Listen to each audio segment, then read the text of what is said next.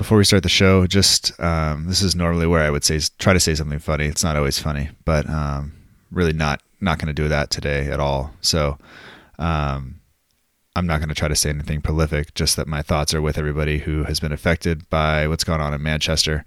And I hope and pray for the families that are there. And, some things are much bigger than football.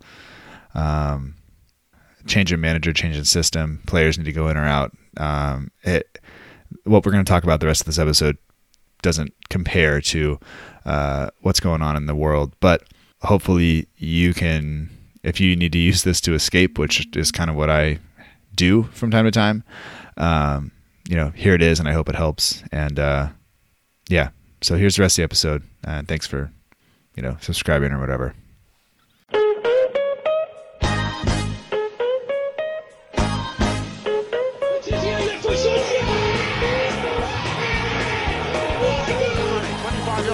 Lovely ball for Pella. Onside. 1-0. Подача. Остин все-таки забил. Fonte with a scooping header. It's 2-0.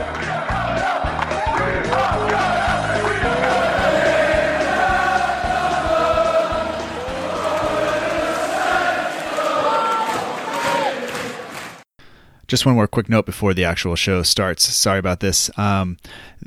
If you hear like a clicking or like a little bit of jumping in the audio between interviews, it's because my USB port that I'm using I think it's going out on my computer.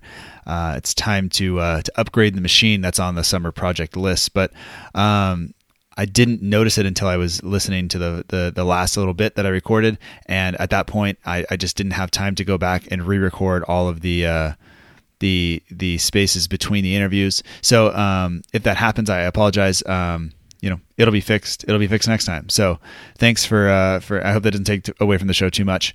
And now, here's the actual show. Thanks. Hello and welcome to episode 20 of the Southampton Delivery Podcast, a podcast dedicated to the Southampton Football Club and all of the SFC fans. This is episode 20. This is the last episode of the season. This is the wrap-up show. We are looking back at the season as a whole, and we're going to talk to not just one person or one writer or one person with a page or something dedicated to the club. We're going to talk to I did 9 separate interviews for this one, and we're just going to talk about the club and see how people feel about it. And part of this is I wanted to get a well-rounded group of people together and talk about this, and I thought, it'll be fun. Generally I do one big long interview and then I spend a long time editing it. And I knew we had some things going on this weekend. My kids were in a soccer tournament, and to be honest, both of their teams were pretty crap all year, so I wasn't really worried about progressing beyond the 3-game group stage. But that didn't happen. My daughter's team actually wound up winning the entire thing, which is great on a penalty shootout after 2 periods of extra time and all kinds of stuff. So between us not really expecting that and the tournament directors not actually being able to tell us when the games were going to take place, scheduling all of these interviews became a real pain. And between games, I was running home and doing an interview and then driving back, and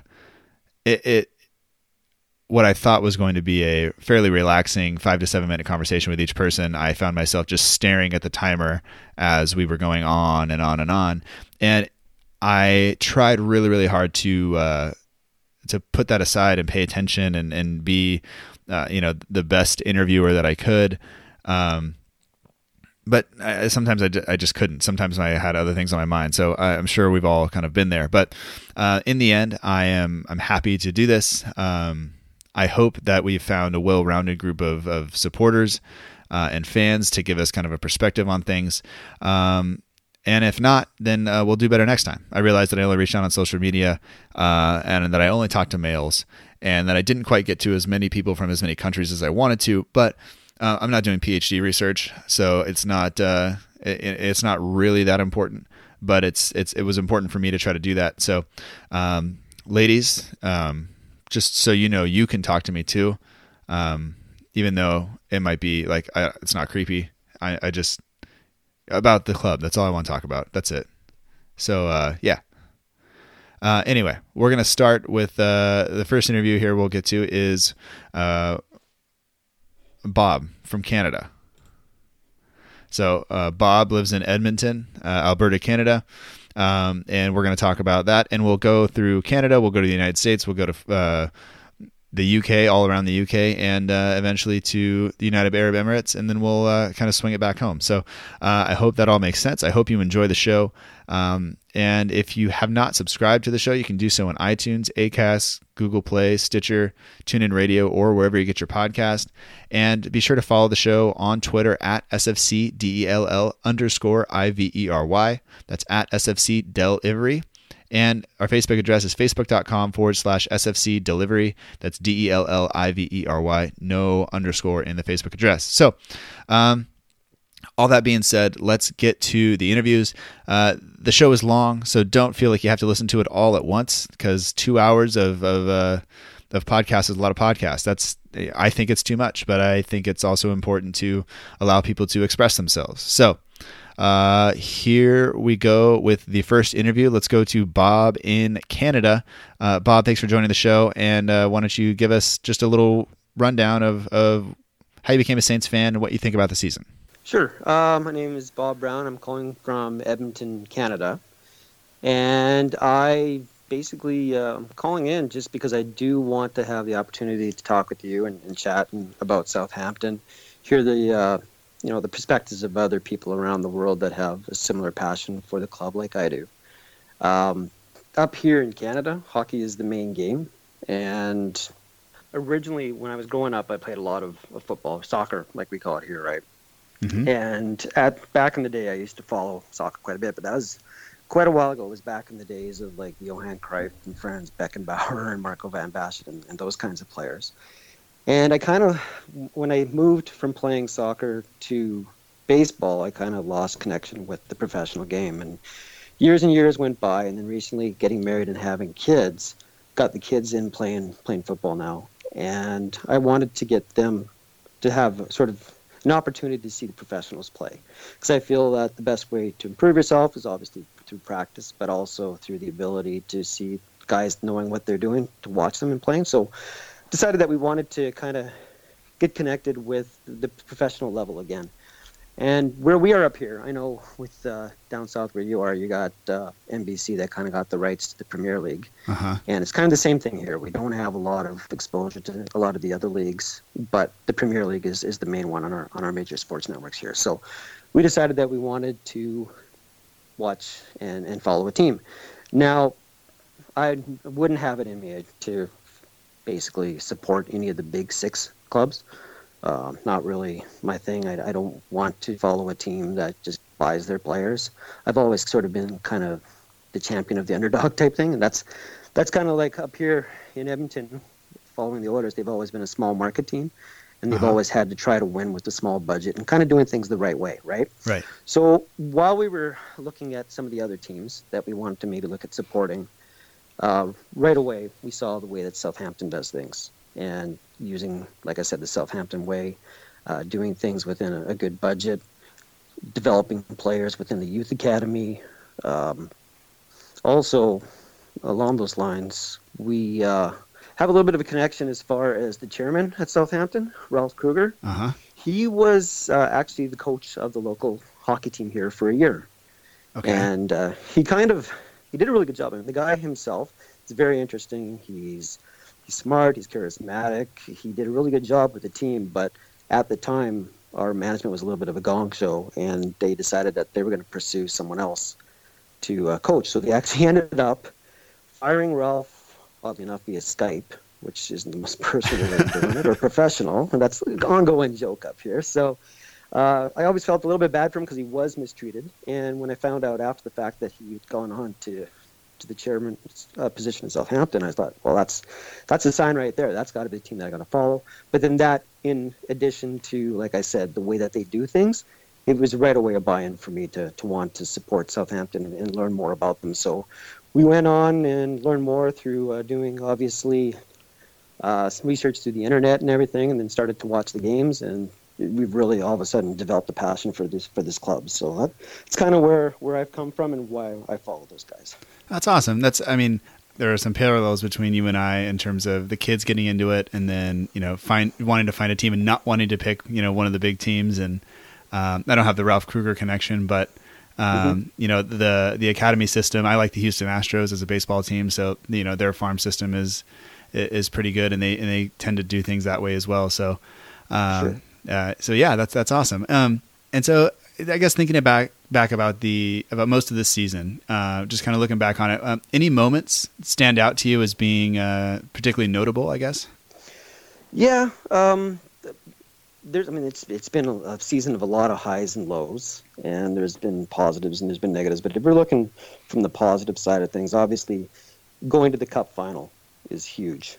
And I know for myself, just following recently, it was very exciting, and I can't imagine what it was like for those fans and supporters of the club that have been there for years and years and years and had the chance to actually see them have that level of success. And then the other thing probably would be beating Inter Milan at home during the Europa League. That was fantastic as well. So a couple things that, 10 years ago, if you would have said you're going to beat Inter Milan at home in 10 years, people there would have probably been laughing at you. So those two things right there actually stood out for me. Okay. Looking back on the season, take into account the Cup run, our league position, style of play, all that stuff, youth development. Would you say that this year has been a success in any of those, or total even? There's been successes and there's been a little bit of drawbacks. In terms of the youth development, we have seen quite a few of the younger players from the academy actually get the chance to jump in and to grow. Some out of necessity, obviously, with Jack Stevens having to take over after Virgil went down. But we did see some other guys thrown into the mix that may not have necessarily been the case years past, like Josh Sims, Sam McQueen, those types of players. So we did see some growth on the development side from the youth. This style of play obviously is not what was expected. I know when Puel was originally hired, they kind of were looking for a manager that was going to buy in, obviously, to the Southampton way and work with the youth. But they also wanted someone that was going to employ, attack football strategies. That's the kind of tactics that they wanted. They wanted aggressive, entertaining football, and it really hasn't been that. And also the sheer lack of goals has obviously been an issue. Right. So, like I said, good and bad. If you're going to kind of make a decision on whether Puel should be going or not, there's arguments for and against him, right? But I really feel that in terms of advancing the youngsters, he did a pretty good job. Yeah, I agree. And maybe you and I maybe have a similar kind of viewpoint, and maybe not though. Is when I look at some of the fans that go to St. Mary's each and every week, it's actually probably easier for me to wake up at 7 a.m. and watch a match than it is to get up and go and whether you make the trip all the way up to Borough or even just going down to St. Mary's and spending your money on the tickets and doing all that. And I can understand their frustration. I don't ever want to discount that. Do you kind of feel that way as well, or do you think people are being too harsh maybe? No, I mean, especially the guys that, they pay their well-earned money, right? And they go out there, they have the voice to be able to say what they feel. And obviously, I think there's going to be a little bit more of credence given to their wants and needs than someone like you and I that are, we're across the ocean and we get up at, like you say, 7 o'clock in the morning. They go out there and they spend their money. So when they're seeing things kind of go backwards compared to what we've seen in the last few years, I mean, the club had made significant progress in the last 2 or 3 years. And then this year, even though, I think it's looking pretty good that we'll probably end up 8th, we ended up with fewer points than we have in the past 3 or 4 years. And they have obviously taken a step backwards. And I think maybe that's more, the fact that we're 8th probably has a lot more to say about what the quality of the clubs below us are instead of what we've been doing. Yeah. So yeah, there's definitely, there's got to be some concern. Management wise, I think just from what I've been hearing, some of the comments that were made even by Ralph Kruger about being in a good position as far as, if this potential takeover does go through, great. If it doesn't, they have a backup. I think it leads to possibilities of having some extra money to come in to maybe do some business. And then the big thing with regards to what he was saying in his recent interviews was that he didn't think that Southampton had to sell anymore. Right. It wasn't something that was a necessity. They would do it if it was a business need or a good business case was there. But the fact that they don't have to sell anybody and they may have some more money, I think gives you a little bit of optimism going forward. Yeah, absolutely. I'm hoping it'll be an exciting summer for a different reason this year, Yeah, exactly. Instead of the same old this year. Yeah. All right. Well, anything else you'd like to add? No, I mean, like I said, it was a year of ups and downs, and I found it fascinating to watch both the good and the bad, and I'm really looking forward to the upcoming season. I'm really in the back of my mind hoping there is some way that they can keep Virgil. He's dynamic. He's a monster out there, and he has impact throughout all over the pitch, right? I mean, he just has a major impact on the matches. And I realize that it may make business sense for him. Like if someone's going to come and say, we want 60 million pounds, or we're going to give you 60 million pounds, there might make some sense to do that from a business perspective. Yeah. But at the end of the day, I mean, wouldn't you want to get a chance to see him for a full year as the captain leading the club out there?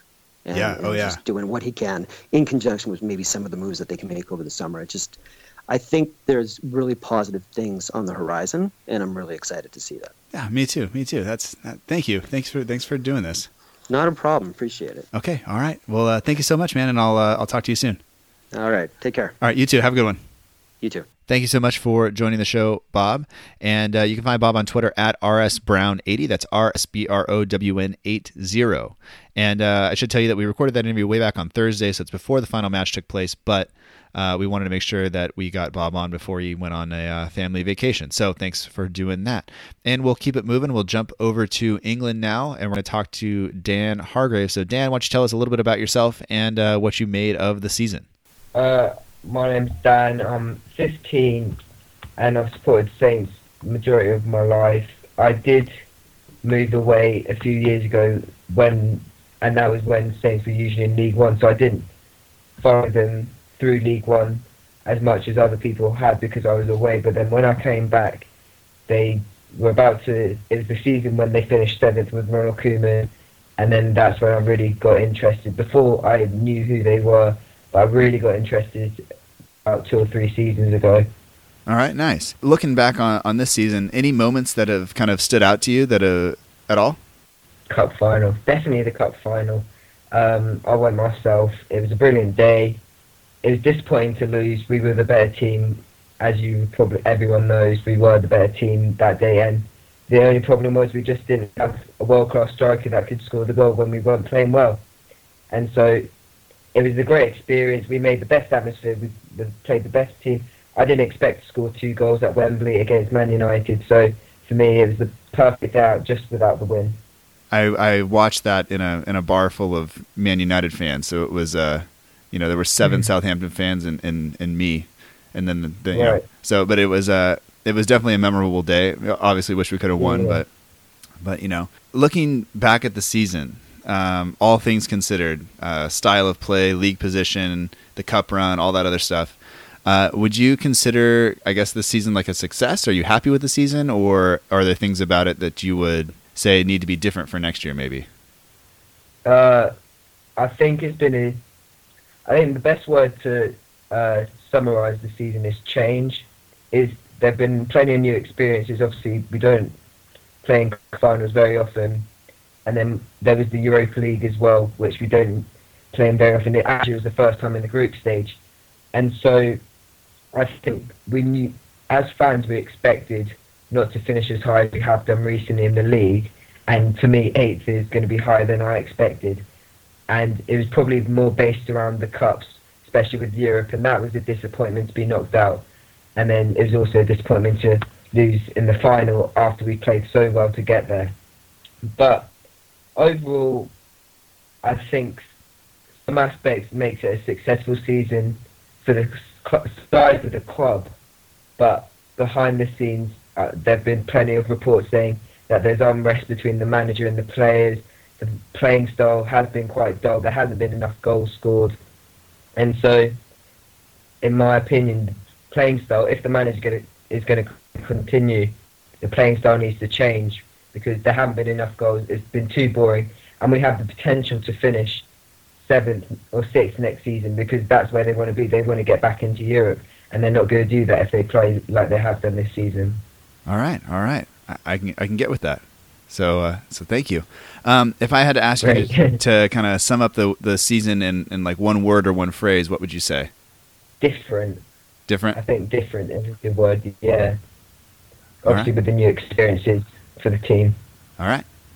Well, thank you for calling in. Yeah, brilliant. Cheers, Matt. Cheers. All right. Thank you, Dan, for joining us. You can find Dan on Twitter at DHargravesSFC. That's DHARGRAVES SFC. He does some writing for Read Southampton, so be sure to check that out as well. And coming in now is Tim Marshall. Tim, I had on the show just a few weeks ago. He's a London-based Saints fan, and I have him and his dad calling in now. They made their way down, or Tim made his way down to Southampton to attend the last game of the season with his dad. So here they are. Guys, can you give us a little bit of history and also what you made of the season?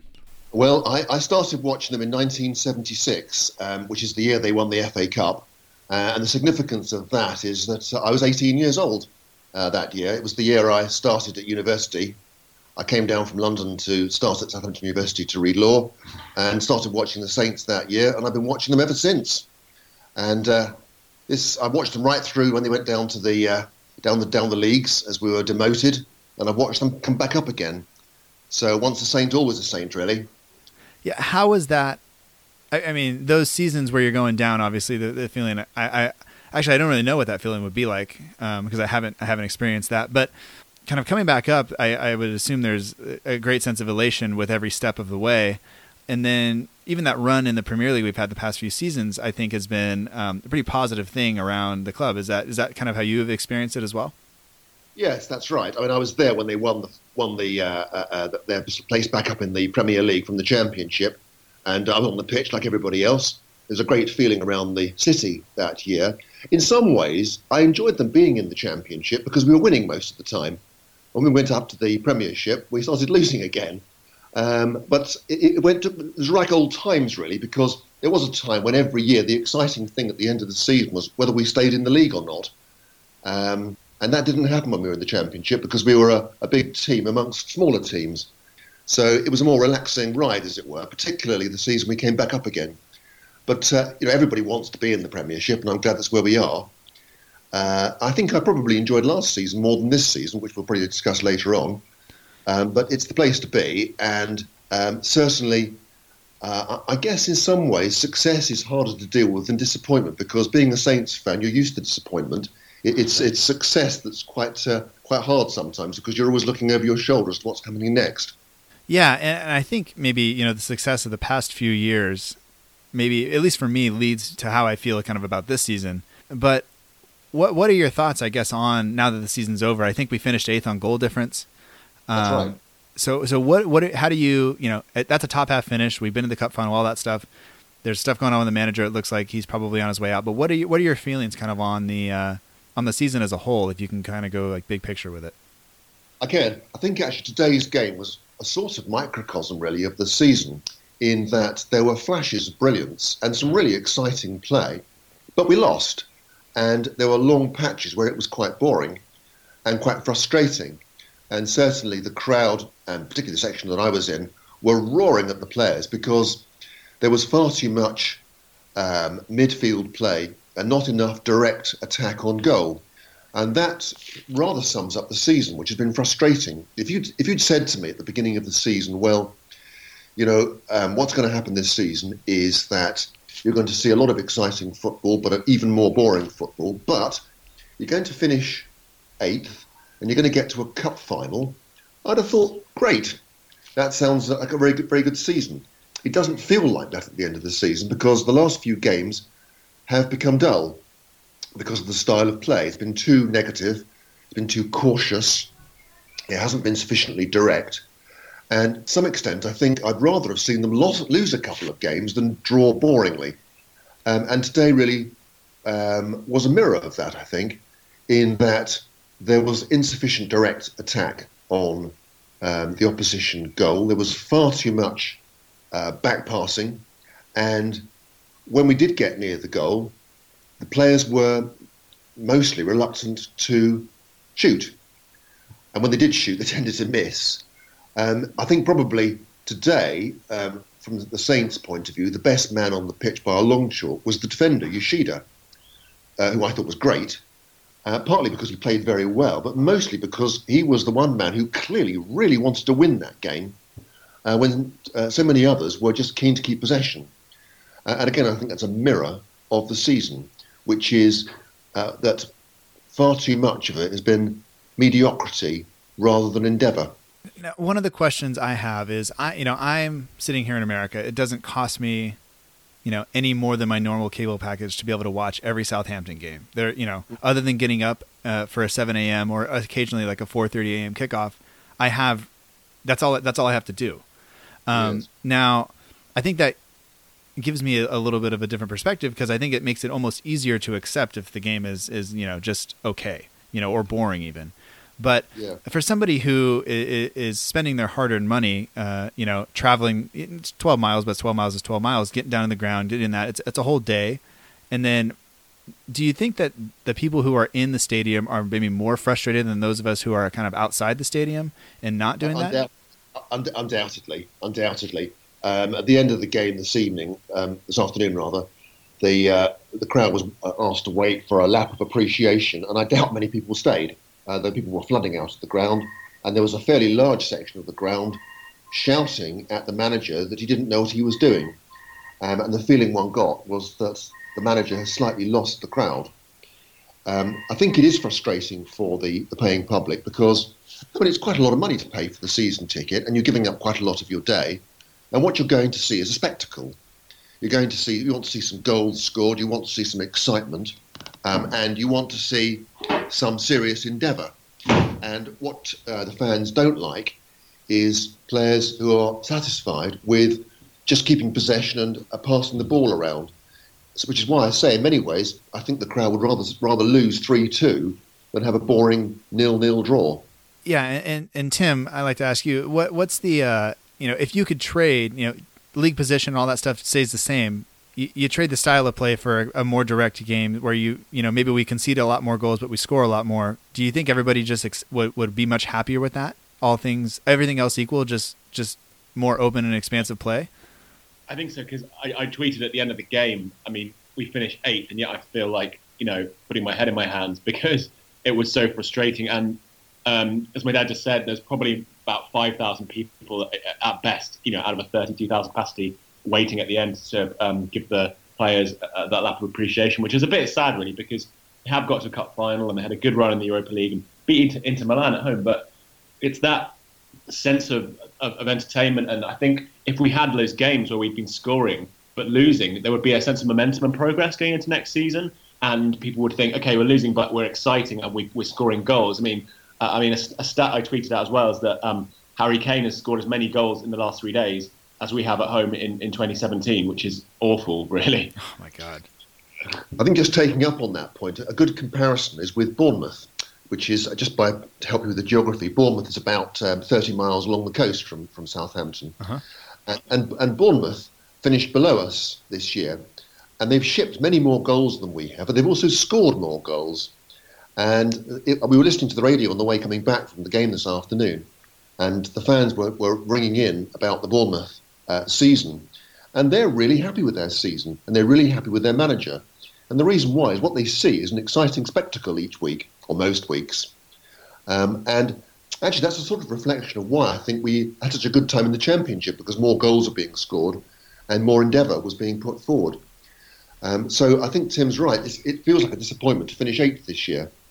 Moving into next year, what needs to change? Is it the manager? Is it the players? Is it the system? Is it a combination of all three to kind of make that to make it so we don't necessarily have this feeling about finishing top half and really outside? If you look at the teams who finished above us, if you asked anybody who would finish above us, it would be all of those teams. But what do you guys say maybe needs to change to make this a little bit better?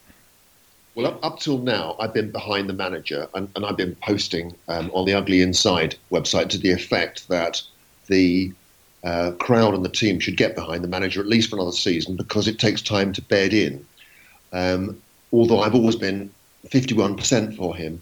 I think after this game and the last two games, the Manchester United game in particular, actually, I've slightly switched. And whereas I was previously 51% behind the manager, I'm 51% against him now, because it has been so dull, and the substitutions that were made were the wrong substitutions. What he did was he made like-for-like replacements today, when it was quite clear that what we wanted was two strikers up front and not one, because we weren't getting the ball up front and holding it up front.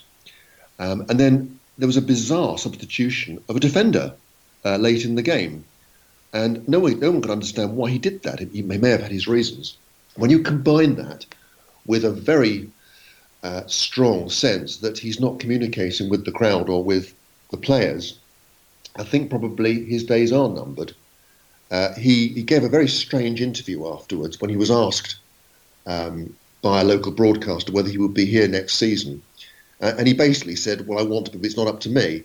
But one didn't really get a sense of, either enthusiasm for him or also really communication. I mean, he just appeared to talk nonsense. He spoke for 10 minutes, and at the end of which I was none the wiser as to what he was saying. And now, it's not just the language thing as well. I suspect if you listen to him in French, it will be equally perplexing. Yeah. Well, he's due to go with a review by the board tomorrow, so I think we'll have a little bit more information. But in wrapping up, Tim, you have any kind of final thoughts on this, the whole situation, the season, maybe? Yeah, I mean, just to say, I think we could be accused of very much being spoilt here. For many years, we were just fighting by the skin of our teeth not to be relegated. We were down in League One, obviously, 6 years ago, and to finish eighth is a good achievement on paper. But the problem is, it's really just because there's been 12 weaker teams. And if you look at the actual table, we finished on 46 points, which is really not great. And I think there's very few points between us and like 17th, 18th, really. So all of the bottom half clubs are being quite poor. And I think that point about there being a huge disconnect between the fans and the manager is true. And what happens is it means that the fans didn't really warm to him at the start. They've never sung his name all season, really. So that just kind of rolls on and on each week. And then that means that when they get frustrated, they kind of they get on the other team's back quicker, and that the players sort of get nervous. You could see today their confidence was gone. Hardly anyone had good performances today. Yoshida was by far our best player. He made an amazing tackle that probably would have led to a goal otherwise. A really, really great tackle, and injured himself in the process. So showing real commitment and bravery there too.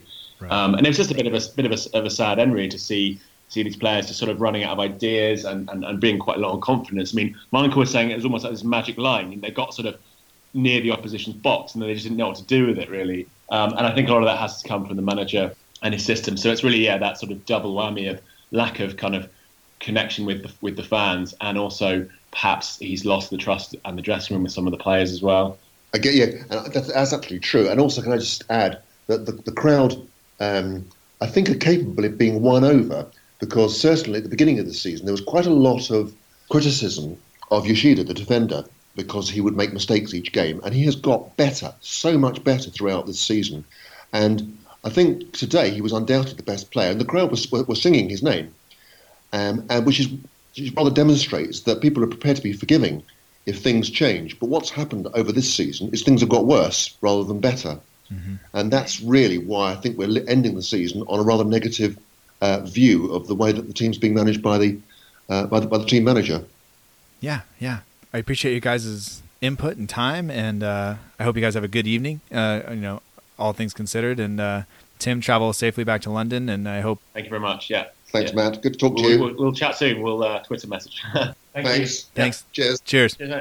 So thank you once again to Derek and Tim for joining us. You can find Tim on Twitter at TimJMarshall. That's at Tim J. Marshall. Thanks for tuning in. Again, I do appreciate it. Derek is not on Twitter, but you can find him posting regularly on the forum at The Ugly Inside. So if you want to have some discussion with him, get some more thoughts from him, be sure to do that there. We're going to stay in England for the next couple of interviews. We're going to jump over to Lincoln. And this is Aiden Osman. Aiden, thanks for joining us. Why don't you give us a brief history of you, a little breakdown of that, and also just give us your thoughts on the season.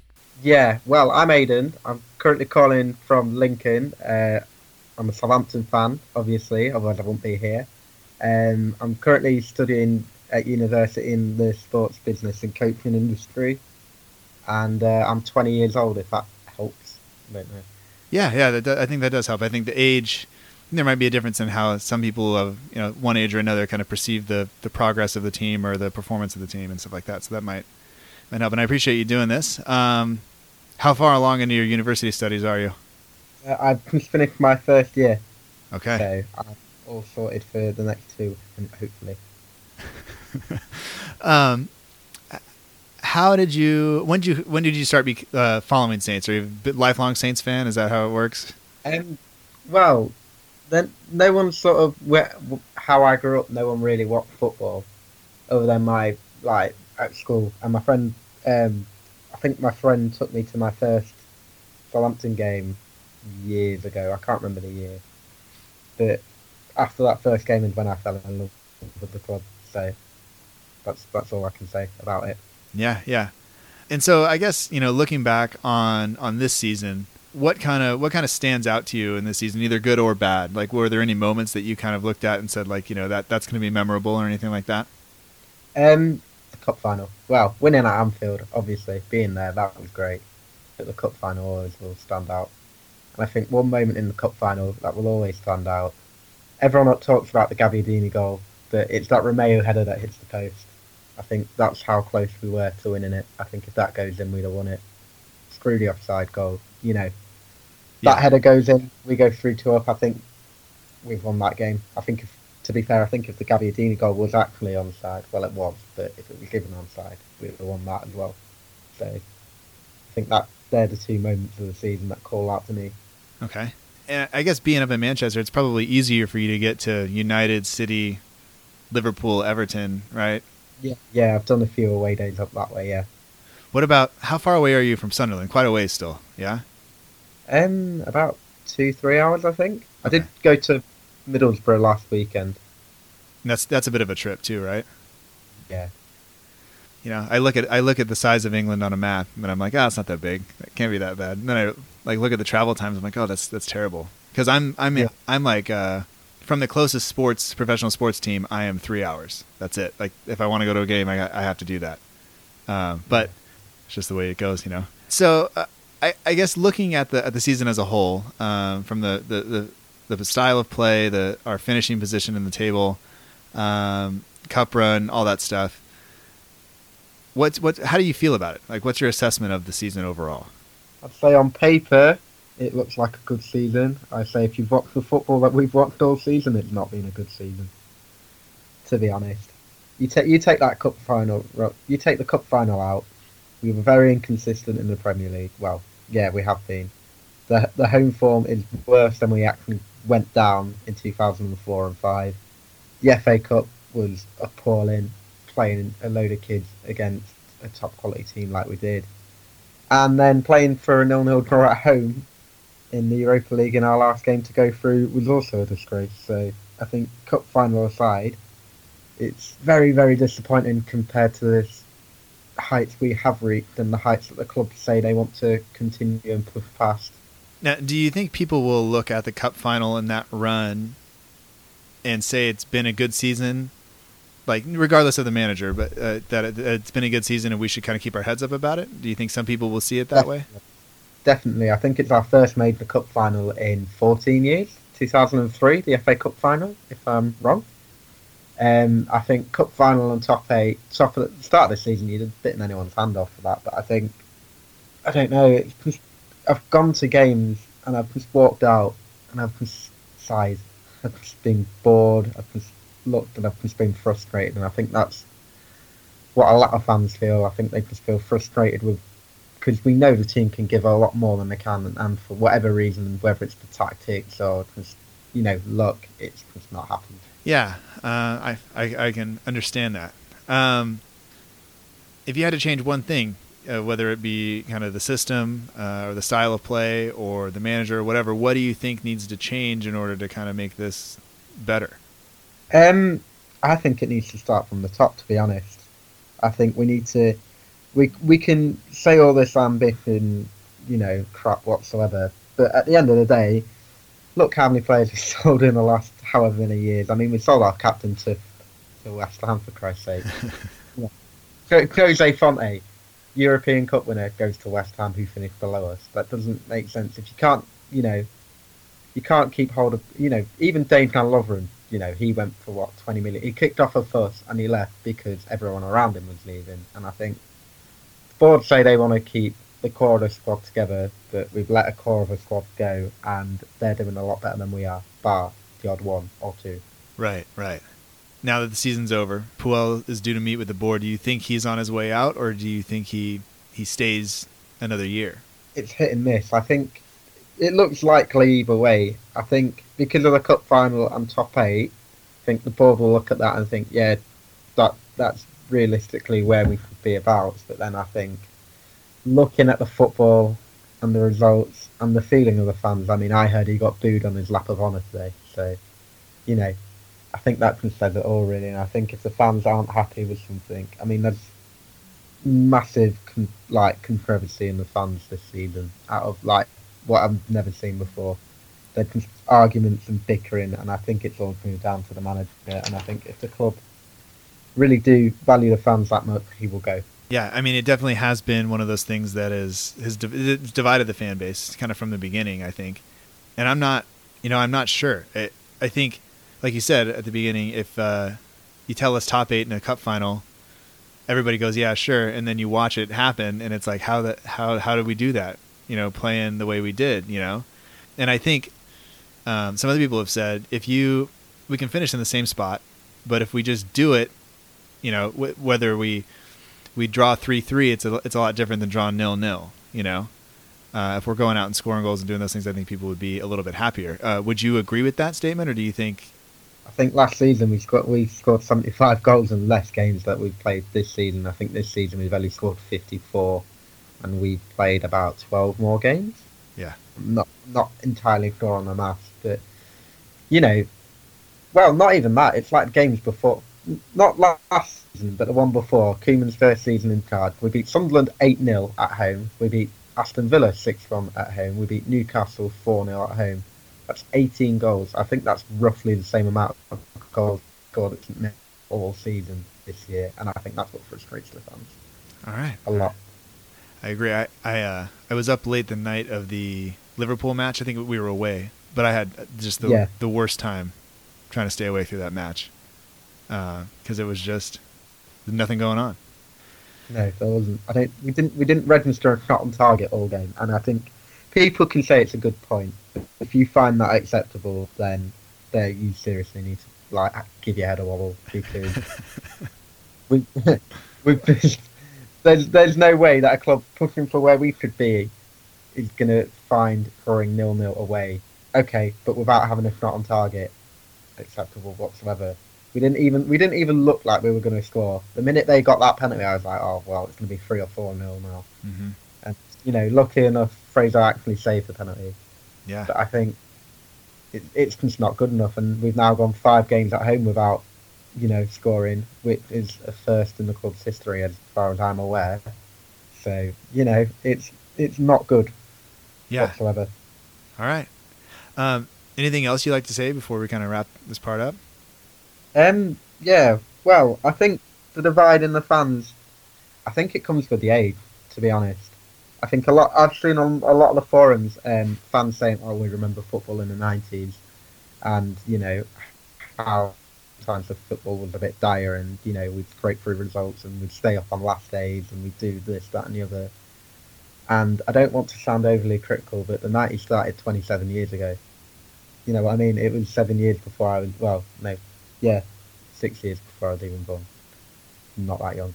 And I think the thing is, football has changed in a massive aspect. We've got no financial worries.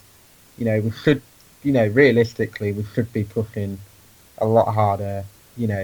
And people can say top 8 and a cup final is hard, but I think that shows a lot more ambition than sticking with the guy. To be honest, I think if you can say that's not good enough for Southampton, I think that's taken a step in the right direction to becoming a bigger club. All right. Well, thanks for your time and thanks for doing this, and good luck with we got summer off now, right? Yeah. I've got the whole summer to watch all the players leave. Don't say that. All right. Thank you. Yeah. You're very welcome. All right. Have a good one. And you. Thank you, Aidan, for joining the show from Lincoln. You can find his writing at Read Southampton, and you can get in touch with him on Twitter and Facebook. Just find Aidan Osman. And now we're going to get to another interview over in Southampton, another return guest. He runs League One -10, and he's back once again. And I have to say, with the most popular episode we've ever had, here is Glenn Delacour. So, Glenn, thanks for joining us again. And why don't we just get straight into it and give us a breakdown of what you saw this season and today and all that. I think my opinions have changed a little bit. I think when I spoke to you, I think it was just before we played Chelsea away. Yeah, you were getting ready to go. Yeah, I was still in the kind of undecided camp with regarded our manager, and that's changed a little bit. The whole home game was a bit of a turning point for me. That was so bad and so inept on so many fronts that that changed my mind on a lot of things, and nothing has happened since to change it back again, really. Okay, all right. Well, that's fair enough, I think. Now, does your son kind of share the same kind of viewpoint? Because I mean, you've been around to see the team go down and back up and kind of all those. Yeah. And your son and me, because I haven't been a fan, that long. We kind of missed that whole going down and hanging on by the skin of our teeth, all that stuff. So does his opinion kind of differ from yours a little bit, or are you guys kind of on the same page?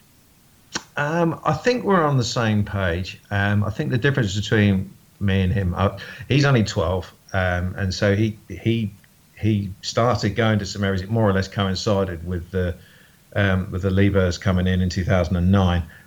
So he has only known continual improvement. This is the first season that he's been to that hasn't been particularly entertaining. But he's 12 now. He knows his stuff. He understands what's going on and stuff, and he understands where the club's come from because I've told him. But I think he's found it quite difficult this year to be motivated for some of the games. It's been quite hard. And no, that's not quite true actually. He turns up and he's all keen, and then after about 20 minutes, it's like, this is another rubbish game. This isn't going anywhere. But I think his view differs slightly. I think he's probably, this may sound ridiculous coming from me, I think he's slightly less tolerant than I am. I think he, not that he sits there swearing or anything like that, but I think he's, because he hasn't known the real bad times. I'll mouth off about it, but then I get a bit philosophical about it later on and think, well, we in the 90s we were always fourth from bottom or whatever. He hasn't really got that to fall back on, but right. I know he's been as disappointed as I have been with some of the stuff that's going on in the latter half of this season in particular. Yeah, I can understand that, and sometimes I wonder if it's the younger fans who haven't experienced all of that other stuff that are more fed up with it, maybe, and maybe it's some of the fans who have kind of seen how bad it can get, just go like, we're okay, but. I think being older gives you a little bit more perspective. Maybe it's a generational thing. Maybe youngsters these days. But by that I mean sort of 15 to 20-year-olds, I guess. Maybe they are a bit less tolerant. Growing up with Sky TV telling us how great the Premier League is and all that stuff, they just. Maybe find it a bit harder to support a team that doesn't do as well. I don't know. Yeah, it's all weird to me. It's all strange. I'm trying to make sense of it all and trying to see what's behind all of this. And I think from my position, looking at it, what I see is that the people that attend St. Mary's that have seen the 0-0s and just the lack or game after game after game of just kind of boring, lackluster football are super frustrated.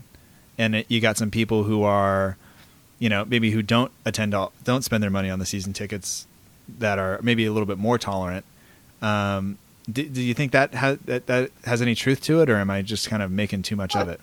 I think some people are naturally more tolerant than others. I don't think it really matters whether you've sort of like been to the games or not. People can have different points of view on what they see. I mean, I've seen a lot of things that say, we somehow have finished 8th in the league.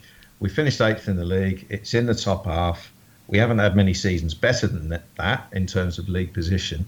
And we've got to a cup final. Therefore, it's a good season. And in that respect, it is. But I do think the Premier League this year, outside the top 7, has been completely shit. And I think we've finished top of the shit league within the Premier League. Now, is that an achievement? Yeah, maybe.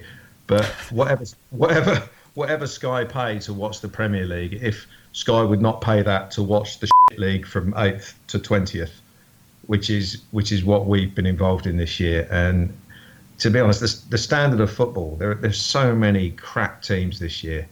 And you've got to look at the ones that survived. I mean, Watford, absolute crap. Burnley, absolute crap. I mean, we shouldn't be worried about being in the bottom 3 next year because there are so many crap teams. We just needed to play some more entertaining football this year. I mean, the number of goals we've got, the lack of points that we've got when compared to previous seasons, and just the general style of football. But there you go. I'm going off on one a little bit now. No. That's we want to know how you feel. If you change the style, if you make it a bit more attacking, say what if we wind up with the same number of points, but and maybe even the same goal difference we have now, but all of those games that we drew 0-0, we drew 3-3. Would you feel a bit better about it? Maybe.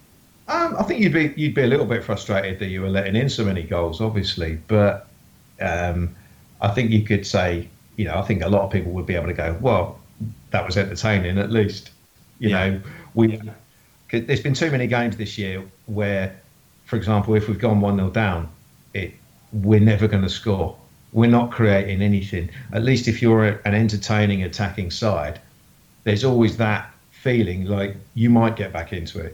We score on average 3 goals a week. Therefore, we might get one today. It's more than likely we're going to score today. There's been a few of these where we haven't scored the first goal and we've had 60 minutes to get a goal back and we haven't even had a shot. Right. There's been far too much of that this year where there's like in today, it started relatively brightly for about 10 minutes and then you lose time. It's like being in a little coma for 20 minutes. You wake up and it's half an hour's gone and you think, what's happened in the last 20 minutes?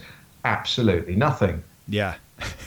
We've gone sideways and backwards and across, and we've fired a few crosses over, and we've got one guy in the box, and they've got 4, and they always clear it, and nothing has happened. If I don't sit there with a notepad, but if I was sat there with a notepad, I'd be thinking I'd be looking at it thinking I haven't written anything for 25 minutes because nothing happens other than Steve Davis turned around and passed it backwards again. And again, and again. I'm not just picking on Steve Davis; he's not alone. But right. There's been so little incident in so many of the games that it's just been difficult to watch this year at times. Yeah. All right. Well, do you think? I mean, Puel meets with the board here. Actually, it'll be out by the time we do this, so maybe this is a stupid question, but you think he goes? Overall, I think he goes. Yes. I think he deserves to go. I also, I've seen a lot of ridiculous things being posted, just basic insults to the guy. He doesn't deserve that, and I'd like to quite categorically state that I don't support calling him a French this or a French that or whatever. That's just ridiculous. I mean, the guy's done his job as to the best of his ability, but I don't think that's enough. He just seems like the wrong guy for this sort of job, whether it's English football or whatever. And I guess what the board have got, I guess the discussion will be centred around, do they think he can correct what went wrong this season? And I think he's had enough chances to modify things a little bit, and just hasn't done it. You know, down to today, you know, we never put two strikers on. He didn't even have. You see, that drove me nuts today. We had Charlie Austin playing, who was never going to last more than 60 minutes because he hasn't played for so long. Right. We only had one striker on the bench. So Gabbiadini was always going to come on for Austin around the 60-minute mark, but there was no option to play with two strikers. Yeah. You know, just before he made the substitution, we went 1-0 down. So, you know, a normal manager would be thinking, we need to put two up front now to create some more chances. And there wasn't that option because for some reason Jay Rodriguez wasn't on the bench, and we had both Classy and Højbjerg on there who basically play the same position. Those two are never both going to be needed as a substitute, so why have both of them on the bench? Right. It just seems so set in his ways, so negative in his mindset that and he just didn't seem to want to change that. I mean, this was a nothing game today. As you know, and it's been totally proved to be a nothing game. We lost it, and our position in the league table didn't change. You know, he could have gone out to at least be a little bit entertaining. Yeah. He could have tried. He could have played Gabbiadini. He could have played Boufal. Would have been a more entertaining option than Tadic, even though Boufal wasn't great when he came on. He even could have played Martin Caceres, which at least would have given the home fans a look at the player that we've been paying X £1,000 a week. Yeah, yeah. So we've never seen him play. You know, one game at Middlesbrough, and that's it. He could have made it a little bit more interesting today, and he had absolutely nothing to lose. But he chose not to. He chose to go down, the same way that a lot of games have gone, with the tried and failed. And it's the definition of madness, isn't it? Keep trying the same things, and they don't work. It's not suddenly going to change. Right. I think it's worth mentioning as well the European campaign. I think Claude Puel was brought in specifically because he had European experience, and that European campaign was diabolical. Basically, we were in a great position after 4 games to qualify. We only needed to win 1 out of the last 2. Now, it's like when your kid comes home from school and says, "I want to play the Xbox," and you go, well, "Hang on, have you got any homework to do?" "Yeah, but I'll play the Xbox first." And you go, "No, you do the homework first. You do the things that you have to do." Mm-hmm. That's what Claude reminded me of with the European campaign, because he could have gone out to Sparta in the 5th game and gone with the strongest team to win that game, and then he could have rested who he liked for the 6th game. But instead of doing that, he played basically the reserves, lost, left it all to the last game, and then went for the 0-0 win, which would have got us through against Hapoel. And it went wrong. And if that's, we employed him to be guide us through the European group and be the super European manager, and he was crap there as well. Got us to the cup final. Yeah. Fantastic. Great day, and everyone will always remember that, anyone who went.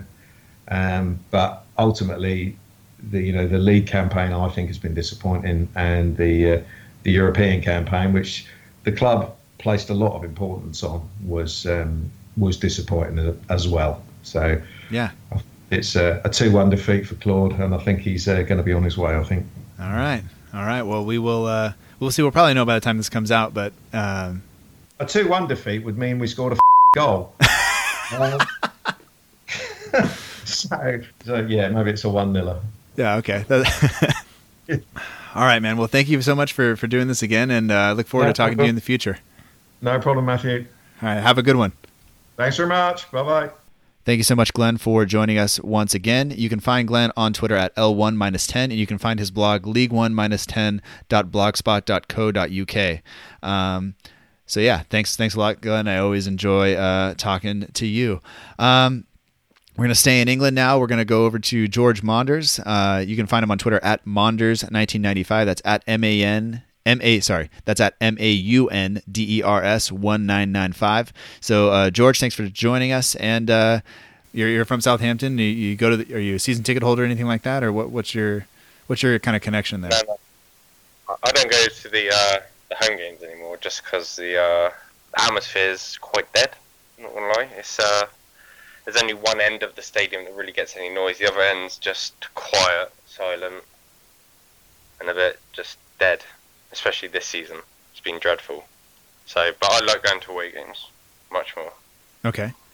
Is it just because those fans that go to the away games tend to be a little bit more vibrant, I guess, a little bit more into it? Is that part of the deal? Yeah. I think it is a bit more active and singing rather than like some parts of the stadium you sit and you sing and you're like one of 20 around you that are singing until someone scores a goal or something, and then everybody goes mental, obviously. But then there's that. What was your best away trip this season, would you say? Best away trip this season? Oh, God. You're going to laugh. I haven't seen us win in 8 away games. Oh, my God. 8 away games. Haven't seen us win. The last away game I went to was Hull away, I think it was, when we lost 2-1. We conceded 2 in 2 minutes. That was quite fun. But, yeah. So, I guess, looking back on the whole season, you don't sound like it's been a really enjoyable experience. What how do you feel about the season as a whole? Disappointing from a performance point of view, but the points tally is better or decent. We're 8th, but we've just played some dreadful football. I went to Hull at home, and we looked like a League One, League Two side. It was awful. We couldn't string passes together, but it's the way Puel is managing our team. It's just we don't have the quality defensively to sit back and just let teams have that much possession every game. But yeah, I'm a Puel out guy, unfortunately. Well, I don't think you're alone in that. Yeah, no, there's a lot, but it's very divided. I thought it'd be more Puel out than Puel in, but I see on Twitter there's a lot of people that actually think he's a good manager, but I don't know. I don't feel it with him. The players don't seem very happy playing the way we are, because we're playing Nathan Redmond basically left wing back every game we play a big team. It's just players don't seem like they want to play that sort of system. Right. And there's the subs obviously as well. The subs are dreadful. Do you think maybe the lack of entertainment, the lack of the system that we're choosing to play is the biggest kind of negative thing about it, or is that? Yeah, it's very soak pressure and just counter and hope. That's what sort of style we're playing. But I mean, the only time that worked was against Liverpool, and Liverpool have that sort of problem against every team. So, but yeah, it's a very boring sort of system to play. But I would prefer to finish 1 point above the relegation zone and play good football and entertaining football than play like West Brom or like West Brom. So do you think Puel goes in the next few days? I don't think he will go. I don't think the board have the balls to sack him, because I don't see it happening. But I want him to, yes, just because he's not. I don't know. He's not the right man for the job. Clearly, it's evident by our season. I mean, we got to a cup final, but I mean, we didn't win it. We can't for the next 10 years be like, oh, remember that time we got to the cup final and lost. So it's like, well, if I'm right, didn't Aston Villa get to a cup final 2 years ago, and look where they're at now? And now that is a danger next season if we don't either sack Puel or bring in some decent players. We are going to be a relegation battle side. We are. It's just it's against the lesser teams that we can't seem to perform very well. Like Stoke today, that was dreadful. 1-0. We haven't scored for 6 home games as well. That's just it's bad. It's bad. If Puel stays, do you still go to some away matches next year, or you just kind of listen on the radio? What do you you think people will still show up to the stadium? No, I don't think so. I saw on Twitter so many people didn't renew their season tickets because they want to know what's going on with the manager first. So I don't think they've got as many solid season ticket holders right now. just because of the way we've performed this year. But yeah, I don't know. It's an odd one. Yeah, it is. We've had Ronald Koeman, Mauricio Pochettino. I mean, they're top class managers, so he's got a lot to live up to. But if I kind of had to ask you to sum up the season in a word or two or a phrase, what would you say? Underwhelming. I would say underwhelming, probably. That would be the perfect word to describe our season. Yeah, I think so. What do you have? You have anything else you think about the season or that you'd like to say?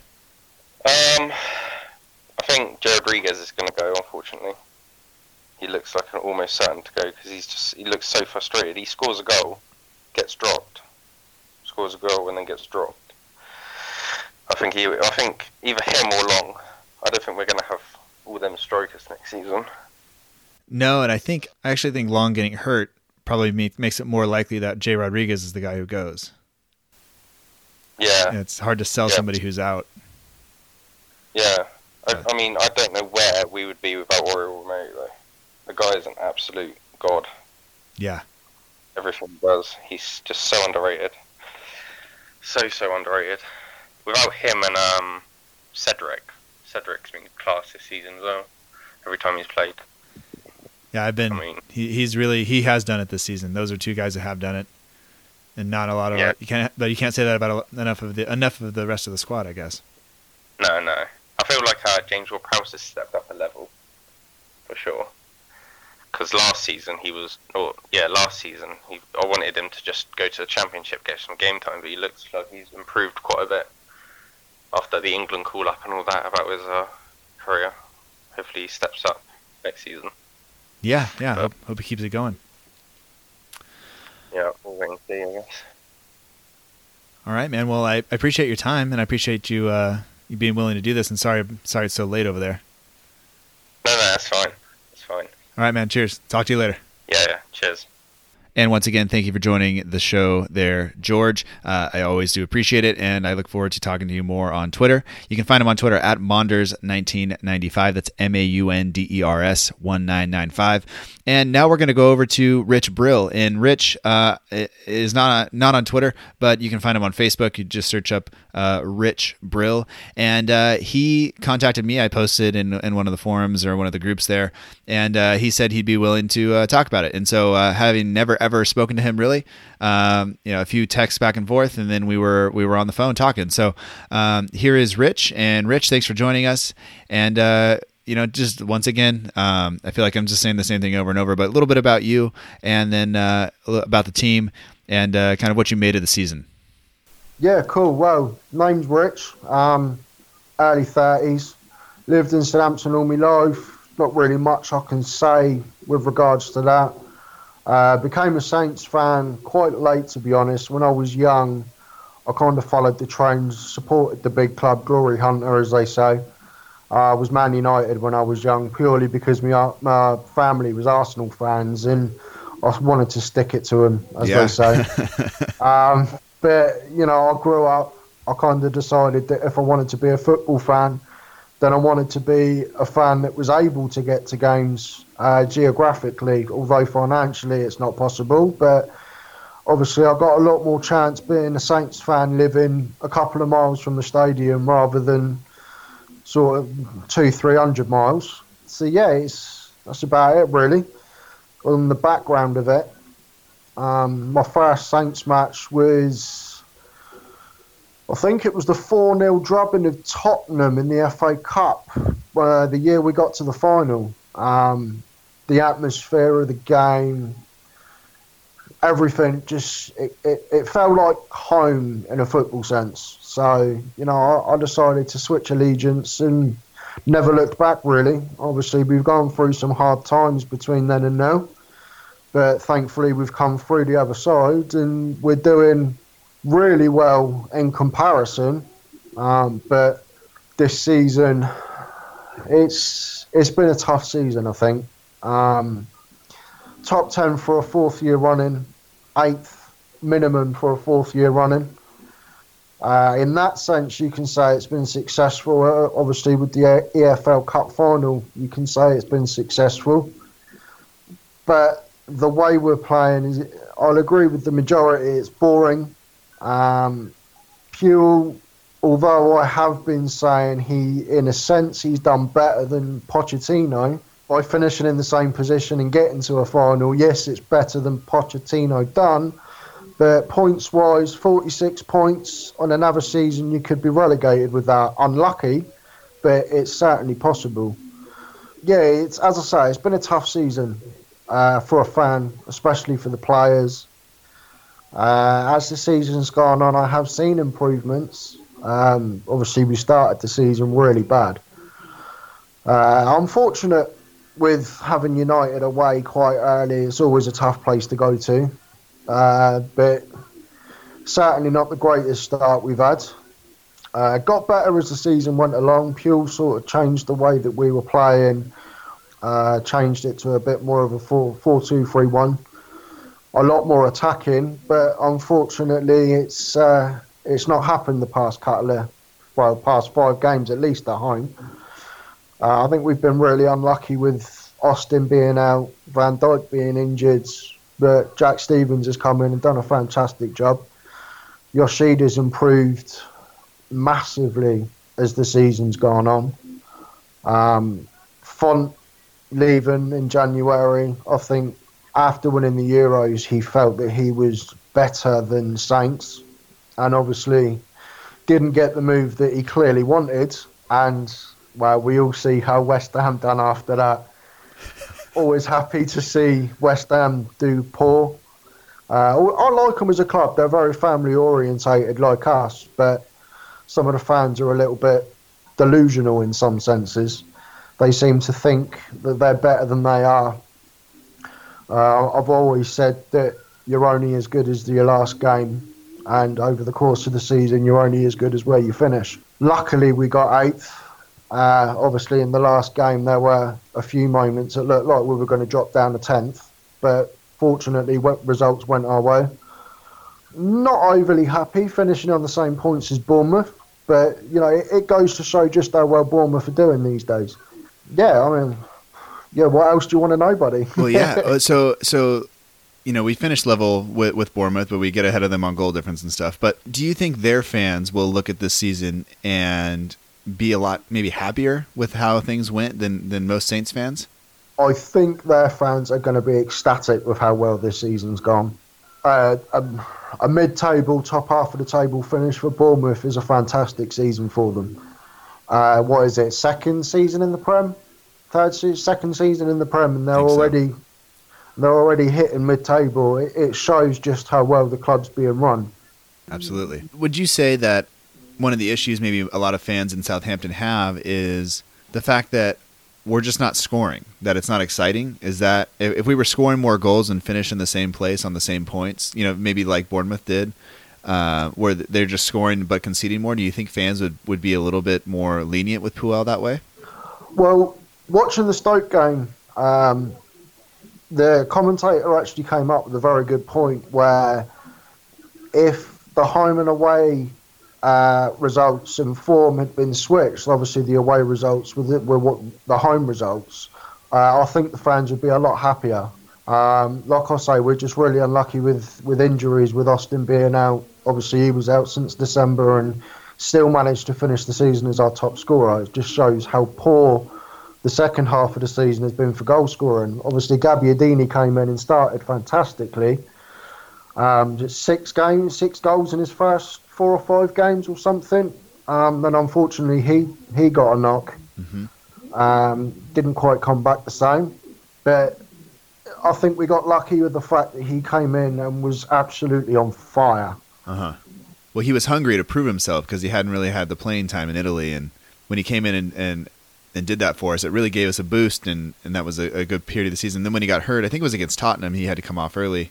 And he hasn't been the same since he came back. But, hopefully this summer gets him some rest and he comes back and can do it again. And hopefully him and Austin can find a way to play on the pitch at the same time. Fingers crossed, that'll be great. To be honest, the way if you look at the stats that he had over in Italy, although it was only, I think it was 3 or 4 goals in 11 games. If you actually look at physical playing time, a lot of those games were as a sub. Mm-hmm. Physical playing time, I think it works out at about 5 games overall. So 3 or 4 goals in effectively 5 games minutes-wise is a fantastic return. Although we paid a lot of money for him, and obviously if all of the money does go over, it does turn out to be a record signing, I think we've stolen him, really. It's a steal for what he can do. Absolutely. Now, Puel's due to meet with the board, I guess sometime today. It might have already happened, or it might be happening. What do you think his future looks like at the club? If the board listen to the fans, I don't see a future for him. If the board look at it, that we finished 8th, we've had a cup final, it's possible that he could stay. Well, to be fair, looking at it that way, there's every chance that he's going to stay. Personally, I really don't know what I want. I'm a big fan of giving someone time to prove themselves. You look back over the course of history, you look at Alex Ferguson, his first season in Man United, they wanted to sack him. Obviously, if that had happened, United wouldn't be a scratch of what they are now. Right. I'm not saying, obviously, Puel will take us to League and Champions League glory in the next few years, don't get me wrong. But as nice as it would be, but it's been proven time and time again, if you give someone a chance, then 9 times out of 10 it does work out. It's been a bad, overall, points-wise and playing-wise, it's been a bad first season. But if you look at position and how we've done in the cups, take out the FA Cup, obviously playing the youth against a very good Arsenal side, a side in which I think all but one of their players has played Champions League football.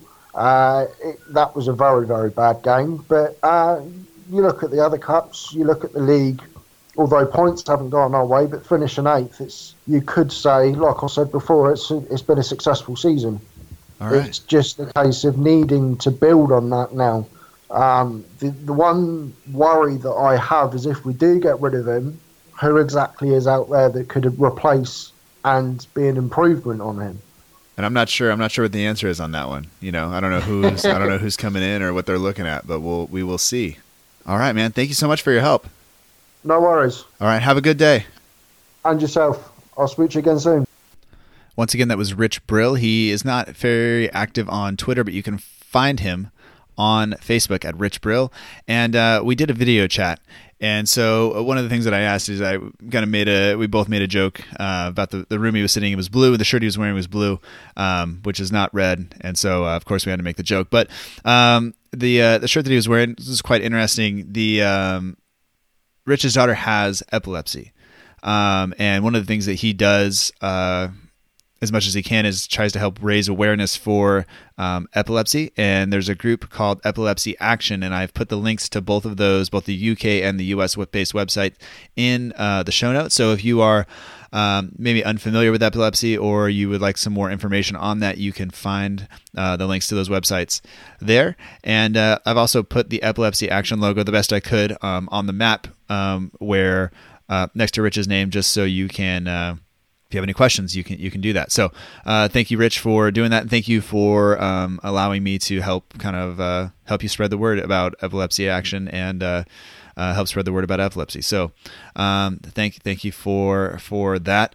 And that's all for the UK. We're gonna move out of the UK. We're gonna jump over to the UAE. We're gonna join Lloyd Collins. So Lloyd, I have some questions for you about the season and all that. But before we do that, why don't you just tell me how long have you been living in the UAE or living outside of the UK, and then we'll get to the season and all that. My name's Lloyd Collins. I'm originally from the New Forest, which is in between Southampton and Bournemouth, and I'm currently living in the UAE. I've been out of the country for 8 years, so I've been in Dubai for 5 years, and I was in Kuwait for 3 years prior to that. And lifelong Saints fan? Lifelong, yeah. Ever since my dad took me when I was 10. All right. I guess looking back on the on the season, right? You're watching from afar, so it's maybe a little bit different because we're not in the stadium, and I'm with you on that. But what kind of stood out to you this season for whatever you kind of noticed? Well, it's a weird one because when I was talking to the guys here and even my friends back at home pre-season, it was all, oh yeah, if we get 10th or 11th or even 8th and a cup run, that'd be really cool. If we have a few games in Europe, that'd be great. So if you look at it rationally, 8th and a cup final looks amazing. But there's just something wrong with the team. It doesn't feel right. And that's the thing. And certainly yesterday it was just really frustrating. And I've spent the last sort of 5 games watching the Saints and just growling most of the time because they keep missing or they go so far at the pitch and then they stop. And it's almost like they're waiting for the opposition defence to line up. And it's just really frustrating. And it's not gelling at all. And I don't know what can be done about it. It's really, really weird feeling. Yeah, and for me, watching on TV, I kind of noticed the similar things. It seems like, we get a guy out on a break, and then he looks up, and there's nobody to cross to. There's nothing to do. There's nothing we can do that way, and so and then it kind of stagnates. And it doesn't really seem like we maybe have the players to just kind of sit there and unpick the lock if we let the defense set up. Sorry, I was going to say. I mean, that was really evident yesterday. We were just like, these crosses coming in, and the real simple thing is just to be around the penalty spot, and yet there's no player there, or there's a player on the near post, but no one bombing in behind, and it's just really frustrating because you think, well, just gamble. I mean, what's the worst that can happen? You miss it. There's players that are back. The system allows for players to push forward because players go back, and you saw it yesterday with Davis when he cleared off the line. He was doing that last minute defending, and it's because Yoshida or Stevens have gone up. So there's a system that allows for that. Yet they don't seem to sort of gamble in that last third. And it's just really frustrating because Suarez is putting good crosses in, and then Bertrand's putting good crosses in, and nobody's there to finish them off. And even when there is someone there, they seem to be shooting at the keeper and not either side. The commentator was saying, Butland's having a great game. He's putting all these great saves. What he will do if the ball's coming straight at him. He wasn't really having to get down too much. Yeah, he was able to stay on his feet, I guess, for the most part. Kind of looking at the entire season, everything from the place we finished to the style of play and all that stuff, would you consider it a success now looking back at it? And I know we looked at it at the beginning and said, an 8th in a cup run would be great, but looking back at it, could you call it a success? With hindsight, no. I was sort of looking at sort of the results going back. I think the thing for me that really stuck out is we dropped, I think as of yesterday, 33 points from sides that are below the top 6. So Everton down, and we dropped 33 points. And I've watched a lot of games this year, and it's the same thing over and over again. I mean, Hull City away was a classic example. 15 minutes all over them, and if we put one goal in, that game would have been ours. They would have crumbled, but we didn't. They rallied, they won, and it's been that kind of season. And on top of that, I'd say the other disappointing thing has been certainly in Europe. I think we really had a relatively easy group, and again, it just seemed to lack conviction because Puel was going, oh no, we need to rotate the sides. For what reason? We're not going to win the league, but we're a lot better than 10 of those sides. I've seen some absolute dross this season. The sort of teams we're playing. So there was no way I think we were going to go down, but at the same time, why not put a really attacking side out in Europe rather than save their legs for the following Sunday? And it was the same with the FA Cup game. It was a golden opportunity to put out a weak Arsenal side, and then we put out an equally weak side. And as soon as they named the lineup, we were all sat there going, well, this is going to be about 4-0. And it was in the end, it was 5-0. And to me, those have been the two big disappointments this year. Is just the opportunities we've had to have success were in the cup competitions. And we've done really well in one, but the other two we could have done really, really well. And they didn't bother. Yeah. And you're not the only one that feels that way. Talking to other people from everywhere. it's coming in from a lot of different people. So, and for me, I'm just trying to kind of make sense of it and see,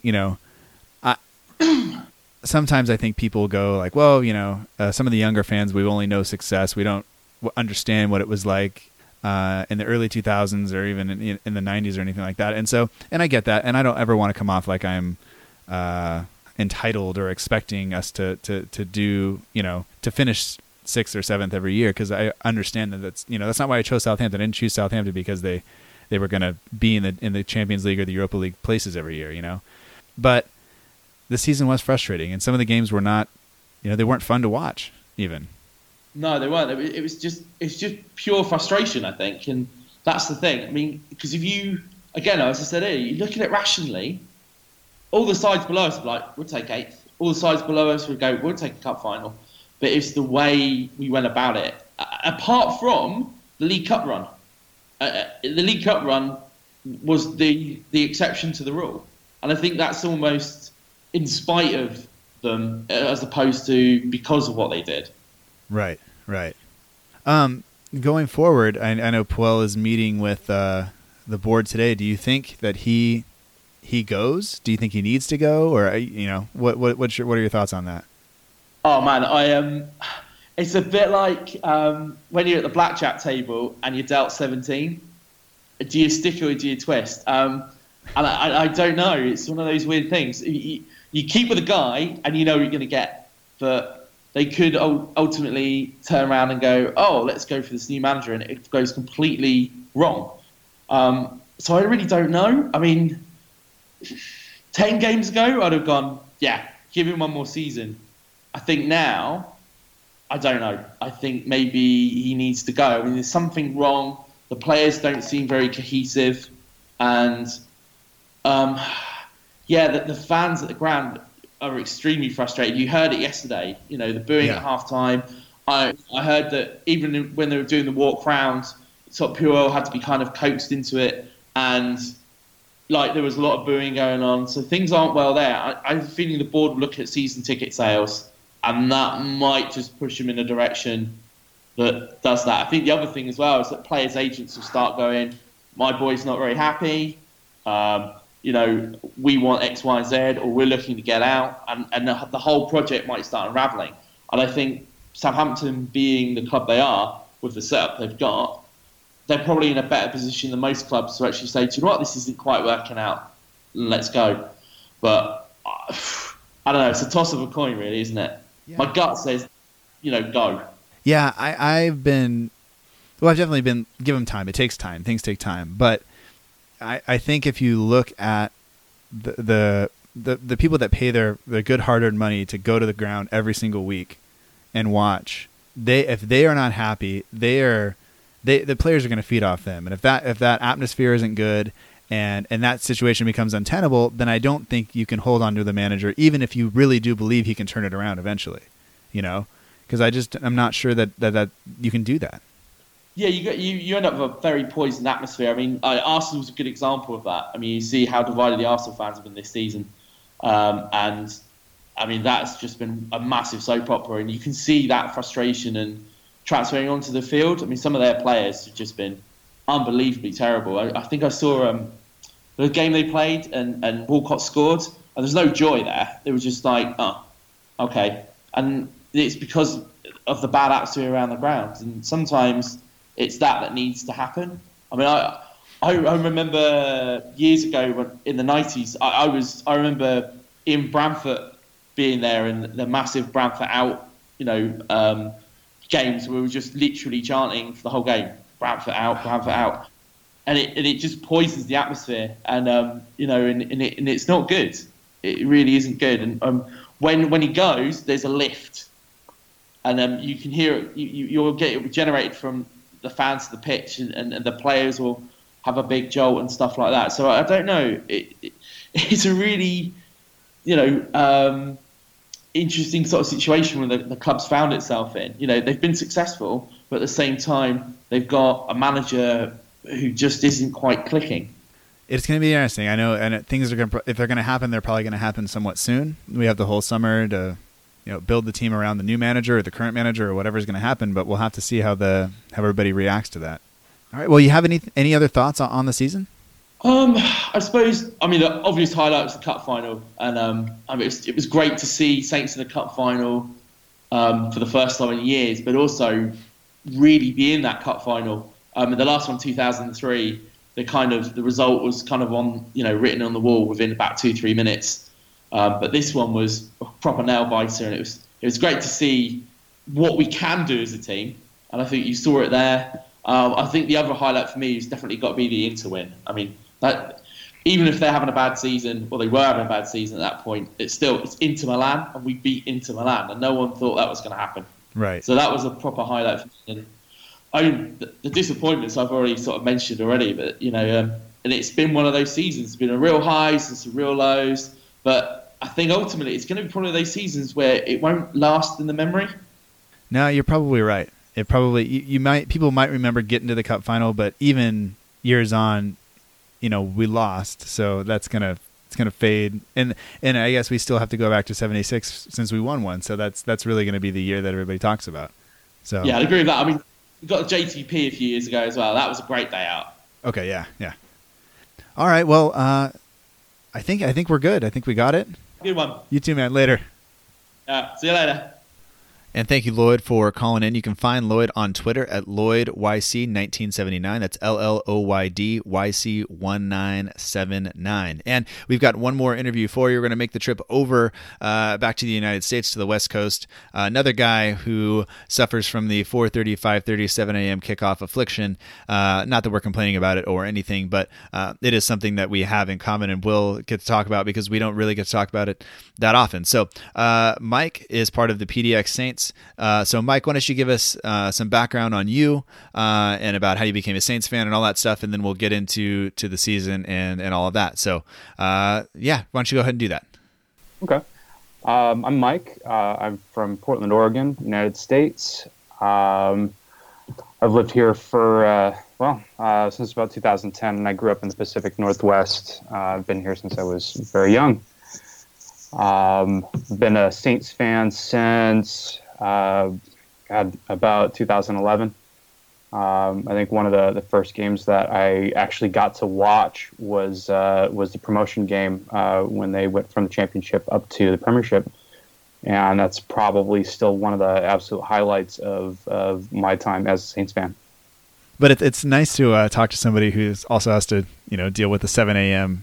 kickoff, almost on a weekly basis. Yeah, it's I think it's a unique challenge that a lot of people who are from that region won't fully understand, especially because I don't know about you, but I don't really have particularly strong ties to that area. If I really have to be honest with myself, I kind of picked Saints out of a hat, and I picked them. They didn't pick me. They weren't my hometown team. So there's a different level of work that you have to put into following a club like Saints, because it's not always easy to watch those games, especially prior to the promotion. It was virtually impossible to watch a game. My friend Damien, who is a lifelong Saints fan, would have to listen to radio casts of the games in order to have any idea of what's going on. So it's an interesting sort of relationship that people like you and I think will develop with the club, or have developed with the club, and will continue to develop with the club and the fans, because our relationship with the team is just a little bit different. I think, and I've been talking to people about this lately, it's like, it is work for us to get up and do that. But sometimes I think it's easier than having to shell out for a season ticket, because if you don't shell out for a season ticket living in England, there's a good chance you're going to have to listen to the radio because you can't watch all the matches on TV. Like we're kind of spoiled, other than the time thing, like East Coast would just be perfect. Yeah. That's fair. I guess I didn't really realize that telecasts were so hard to come by over there. I guess it kind of makes sense because that's sort of how it is with like MLS coverage in the United States, things get blacked out because of local coverage. Right. And I'm pretty sure that's the same for virtually any other sport. But I just hadn't really thought about that. Yeah, I didn't know that either until talking to a few people who said, like, you need to watch the match, and they just like kind of laughed and said like, no, I gotta listen to it on the radio or find some sort of illegal stream, and I'm just like, well, that is, that's not okay. So it is definitely different, but I think that gives you and I a little bit different kind of perspective. And I was wondering, looking at the club over this season, me watching from afar, like it's easier for me to just I can fall asleep during the Liverpool game and nobody's going to say anything to me because nobody knows, Right. But if you've made the drive, that's one end of England to the other, and you've spent the money, all of a sudden you're kind of expecting something a little bit different, so like how would you, when you look at the season, what do you think about this season from just the season that we've had?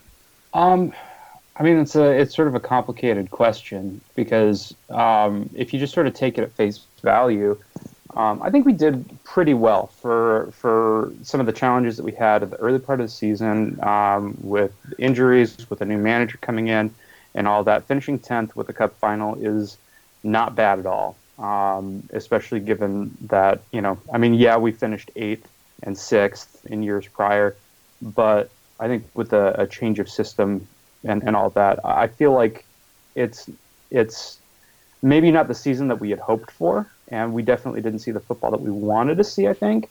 But I think to call it a failure or anything like that isn't really fair to the accomplishments that the club sort of achieved. And I think it's sort of, bringing it back just a little bit to how I picked Saints. I don't like the idea of following like a Chelsea or a Man United, a team that is sort of like an institutional winner, because that sort of seems to take some of the joy out of the actual wins when you really don't know if you're going to do it or not, but you believe that you can. I feel like there's a lot more joy in those results. And so I never really like to come into a season, expecting that this is where we have to finish or else it's a failure. At the end of the day, I get to watch this club that I thoroughly enjoy watching play. I get to interact with fans of the club that are, for the vast majority, with very few exceptions, pretty good people, and all that. So that's sort of my metric of success. But breaking it down to the actual performance, there's a lot of positives to be taken from this season. Right. I don't know if does that kind of answer your question. I know I sort of talked around. No, you're good. You're good. So like when I look at the season, like for me, you asked me at the beginning of the season, you take an 8th place finish, you take a deep run into a cup, I'd say yes, that'd be great. And I think from what I've learned, just talking to people, what I think I've learned anyway, is that for most people, it's not where we finished in the league, it's how we got there. And mm-hmm. I think people would have been happier had we scored, 10, 15 more goals and conceded 10 or 15 more goals, because at least they would have felt like they were entertained and they were getting something for it, Mm-hmm. Totally. And then I had a couple of people say, even if you just switch the home and away form, that would be enough, because then when we're going to St. Mary's, we're seeing goals and we're seeing wins. And if you go on the road and draw 0-0, okay, that happens, Right. Does that feel right to you? Does that feel like the same thing to you, or do you think we have maybe too much of a different perspective because we're over here? That's sort of an interesting point, because in a way, every game is an away game for us, because we're having to watch them all telecast, and it just sort of comes down to the background of the stadium and the atmosphere that gets provided by the fans, and that's really sort of the main difference for someone like me. But I think that's a very fair point, that you sort of expect to, try and draw on the road and win at home, and or get results on the road, wins or draws, right? With the assumption that some losses will happen somewhere in there. And I definitely agree. If I was a season ticket holder, I'd probably be fairly upset by the lack of goals especially at home, especially after that last run. What was it, like 5 games at home, 4 or 5? Yeah. Without a single goal scored. Like, that would be infuriating for me, to have to be shelling out money for that as a season ticket holder and not getting to have any of the moments that sort of draw you to the matches in the first place. But, again, it's football, and so up to a point, having expectations, I feel like is sort of dangerous, because you might get to see a 8-0 win against a Sunderland, and then you might see a complete dismantling at the hands of somebody else at home.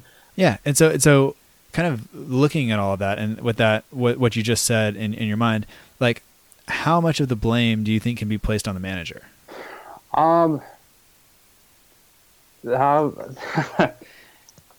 It's hard. It's hard for me to say, because there seems to be like so many moving parts with the back office. You never really know what's happening with the people, the people who pull the strings, handle the finances, especially with the sort of the talk about new ownership coming in and all that. Like, I have a hard time believing that that's got nothing to do with what's gone on. But at the end of the day, the substitutions are the manager's call. And I feel like Puel has sort of demonstrated a certain hard-headedness, maybe stubbornness would probably be a better way to describe it, about sticking to his system, which I can appreciate, because I feel like he's got faith in his abilities and all that. And I frequently got frustrated watching Koeman, because I had no idea exactly what was happening. I just knew that it was effective. Right. Whereas I feel like, at least with Puel, I understand what he's trying to accomplish, even if I don't agree with it. And unfortunately, I think the results just sort of haven't come, and he hasn't made the necessary adjustments during the match. Now, what happens at the training field and all that, that I don't know. Obviously, he's got a lot to do with all of that. It would be interesting to see if he can fix some of the sort of systemic issues that are rearing their heads, because these are not the types of issues I'm used to seeing with Saints. Right. Like, I'm used to seeing there being maybe some chemistry issues or problems with the system fitting players' natural talents and stuff like that. This seems like there's kind of at times a lack of drive from some of the players, and I can't tell to what extent that has to do with the manager, but I feel like there must be he must have a hand in that. Yeah, well, I mean, for as long as I've watched, I haven't really noticed that. I think maybe once or twice I saw it with Wanyama last year, and Koeman put a stop to it immediately. Right. And next time Wanyama came in, that was gone, and so there have been those issues, especially with the player that I really, really like Ryan Bertrand has seemed that way a couple of times, and that is frustrating. I don't know what's going to happen with him. It seems like more and more I hear more and more people that were kind of on the fence about him, or maybe even defending Puel a little bit, are starting to move to he's got to go, and it's basically down to style and entertainment, and I can't really, I can't begrudge people that I gotta at this point I'd be okay if he went, and that's really the first time I've said that, I think I agree with you for the most part. The only reservation that I have is I feel like if we're really gonna progress, in quotation marks, progress. I feel like we need to have a stable manager, and now whether that's Puel or not, I'm sort of indifferent about. But it's sort of frustrating to see, what 4 managers rotate through in a relatively short period of time. And I feel like that has a lot to do with our player turnover. And I would I would be curious as to whether or not Puel staying would positively or negatively affect our retention of players. And I think if it allows us to keep a few players that we would otherwise lose that we wouldn't want to lose, namely like a Van Dijk or something like that, then I would probably be in favor of him staying. But if he's got something to do with players wanting to leave, I think I would rather lose Puel than, say, Bertrand. Or, I actually really like Højbjerg, but I don't think he's getting any minutes, and I have a feeling he probably wouldn't want to stay at the club if he's not going to be a regular part of the team. So that's sort of my take on it, I guess. Yeah. No. All right. Well, anything else kind of stand out for you from this season that you think needs mentioning? I'm sort of a sucker for defensive players really stepping up, and I think with the emergence of Jack Stephens as a legitimate option as a center back is a huge positive. I rarely get to see a player who's as young as he is play a role as crucial as a center back can be. Mm-hmm. And so that's really encouraging to me to get to see a player like that develop and really rise to the occasion. And I also like the fact that Yoshida has stepped up in a big way. Those were, I think he had really big shoes to fill with Font leaving and Van Dijk being injured and not being a part of the team. And I think he did remarkably well. Especially given his prior form. I really didn't think that he had it in him to do what he did, and I think he proved a lot of people wrong. And I'm actually very pleased to be wrong about that because I feel like center backs are quite possibly the most important position on the field.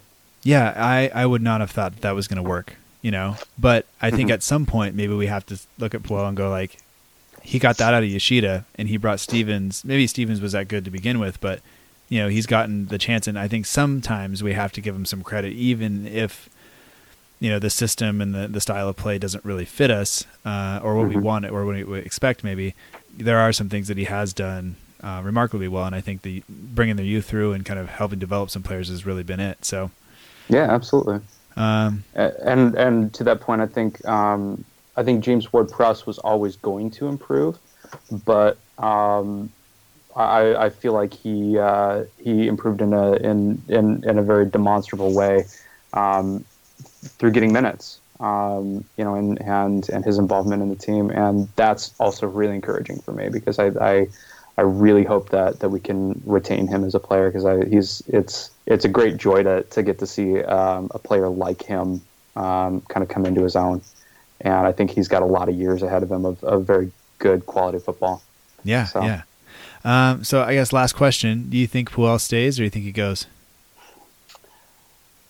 I think he goes. I think there are just. I think it's unprecedented that Saints fans would have such strong opinions about a manager leaving, and I think that the front office is going to have to hear that. I think they're going to have to. I think they're going to respond to that, especially with it affecting. I think I was seeing on Twitter earlier today that there are a lot of people making phone calls from the season ticket officers asking why people aren't renewing, and I think that they will likely take that feedback and use it to bring in another manager. All right. Well, thanks for your time, man. I appreciate it, and I appreciate you once again being flexible with yesterday. No trouble at all. I guess I do have one more question. If you could take one player from the Timbers and put him on the Saints squad, who would you take? I would say I think Darlington Nagbe, honestly. Yeah. All right. Well, thanks for doing this again, man, and we'll talk to you soon. All right, man. Good talking with you. Talk to you later. All right, take care. Later. And once again, that was Mike Holmgren. He's part of the PDX Saints. So if you're ever in the Portland area, be sure to give them a ring or hit them up on Twitter at PDX_Saints, and they'll be sure to show you a good time. You got to get up early when you're out here on the West Coast to watch a match, but that's okay. We're totally good with that, and it's worth it. Just because we're American doesn't mean we're afraid to drink beer super early. Often before we have coffee or food or anything else. It makes for a great day. You can't unless you can, and then you can. So anyway, and if you're ever in the Portland area, I know it's MLS and all that stuff, but the Timbers are a fun place to go. For all that I've heard about it, and for all that I've seen, maybe the stands or the fans are maybe the most like Crystal Palace of any team in the United States. The stadium is purpose built. It's small. It is intimate. And so, so maybe don't be afraid to check that out if you are ever in the area. Although I realize that if you're coming from the UK, you've probably got enough lush green forestry and things to look at. So you're probably not going to Portland, Oregon to check that out. But, all I can do is try. So that is pretty much it for this show. We have we've done 9 different interviews, talked to 10 different guests, gotten what I hope is a range of perspectives. As many women talked to me on this episode of the podcast as did throughout my college years. So thank you for that, ladies. I enjoy being shut down still. My wife is currently laughing as I'm recording this. She thinks this is hilarious. But anyway, don't be afraid. I'm not here to be creepy. Just want to get some perspectives on Saints. And so next time we do this, I will definitely change some things because this turned into just a massive project. But I enjoyed every second of it, and I wouldn't trade it in for almost. I traded it in for some stuff, but not very much. So thank you to everybody who called in. Thank you to everybody who I had to schedule interviews with and cancel interviews with and rearrange interviews with to put up with my family's schedule. But my family is important to me, and sometimes I would have not been able to forgive myself had I missed my daughter's championship winning game to do this. All that being said, if you have enjoyed the show, please leave a rating on iTunes. It helps other people learn about the show. It helps spread the word about the show. Please continue to share it with your friends. Have them tune in, and be sure to subscribe on iTunes, Acast, Stitcher, Google Play, TuneIn Radio, or wherever you get your podcasts. And be sure to follow the show on Twitter at SFCDELL_IVERY. You can also find us on Facebook at facebook.com/SFC Delivery. There's no underscore in the Facebook address. And we'll be back, throughout the summer. We are not going to take, I say we, it's me. We're not going to take a big, long break or anything like that. There will be weeks when we don't put anything out, but I'll post something on the Twitter account that just says, no new episode this week. And basically, as long as things are happening, we'll be talking about it. We'll talk to people who are doing stuff, and maybe the episodes are a little bit shorter, but we will be around and doing stuff and trying to keep you up to date. And, because I enjoy doing this, and like Mike and I were talking about, I don't have the opportunity to talk to a lot of people about Southampton unless it's me providing everything and them just asking questions, which is fine. But sometimes you want to talk to people who actually know the club and like the club and want to talk about the club, not just ask you the questions so they can pretend they're interested. So this season, since January, we've done 20 episodes. The people that I've talked to have been amazing. Everybody has been super receptive and helpful, and I can't thank them enough. I think I've said it already, but I have to be honest and say that this has been a truly wonderful experience for me, and I hope that everybody that's out there listening has also enjoyed it. And the show has grown. It's kind of weird because when I first started, I was super nervous because it was like you're putting yourself out there, you're trying something. But like I've said before, my students, I encourage them every day to challenge themselves and push themselves and put themselves out there and not be afraid of things like that. And, this is me doing that for myself, and something that I am truly enjoying now. It is something that is difficult, and it's a new kind of pressure. It's a new kind of nerve-wracking to see that people are actually listening, but also something that I am really, really enjoying. So please continue to keep the feedback coming. If you leave us a rating, that would really help. Follow us on Twitter, subscribe on iTunes, all that stuff. And I think this has been great. We will be back next week or the week after with another show. And until then, just remember that together we march on.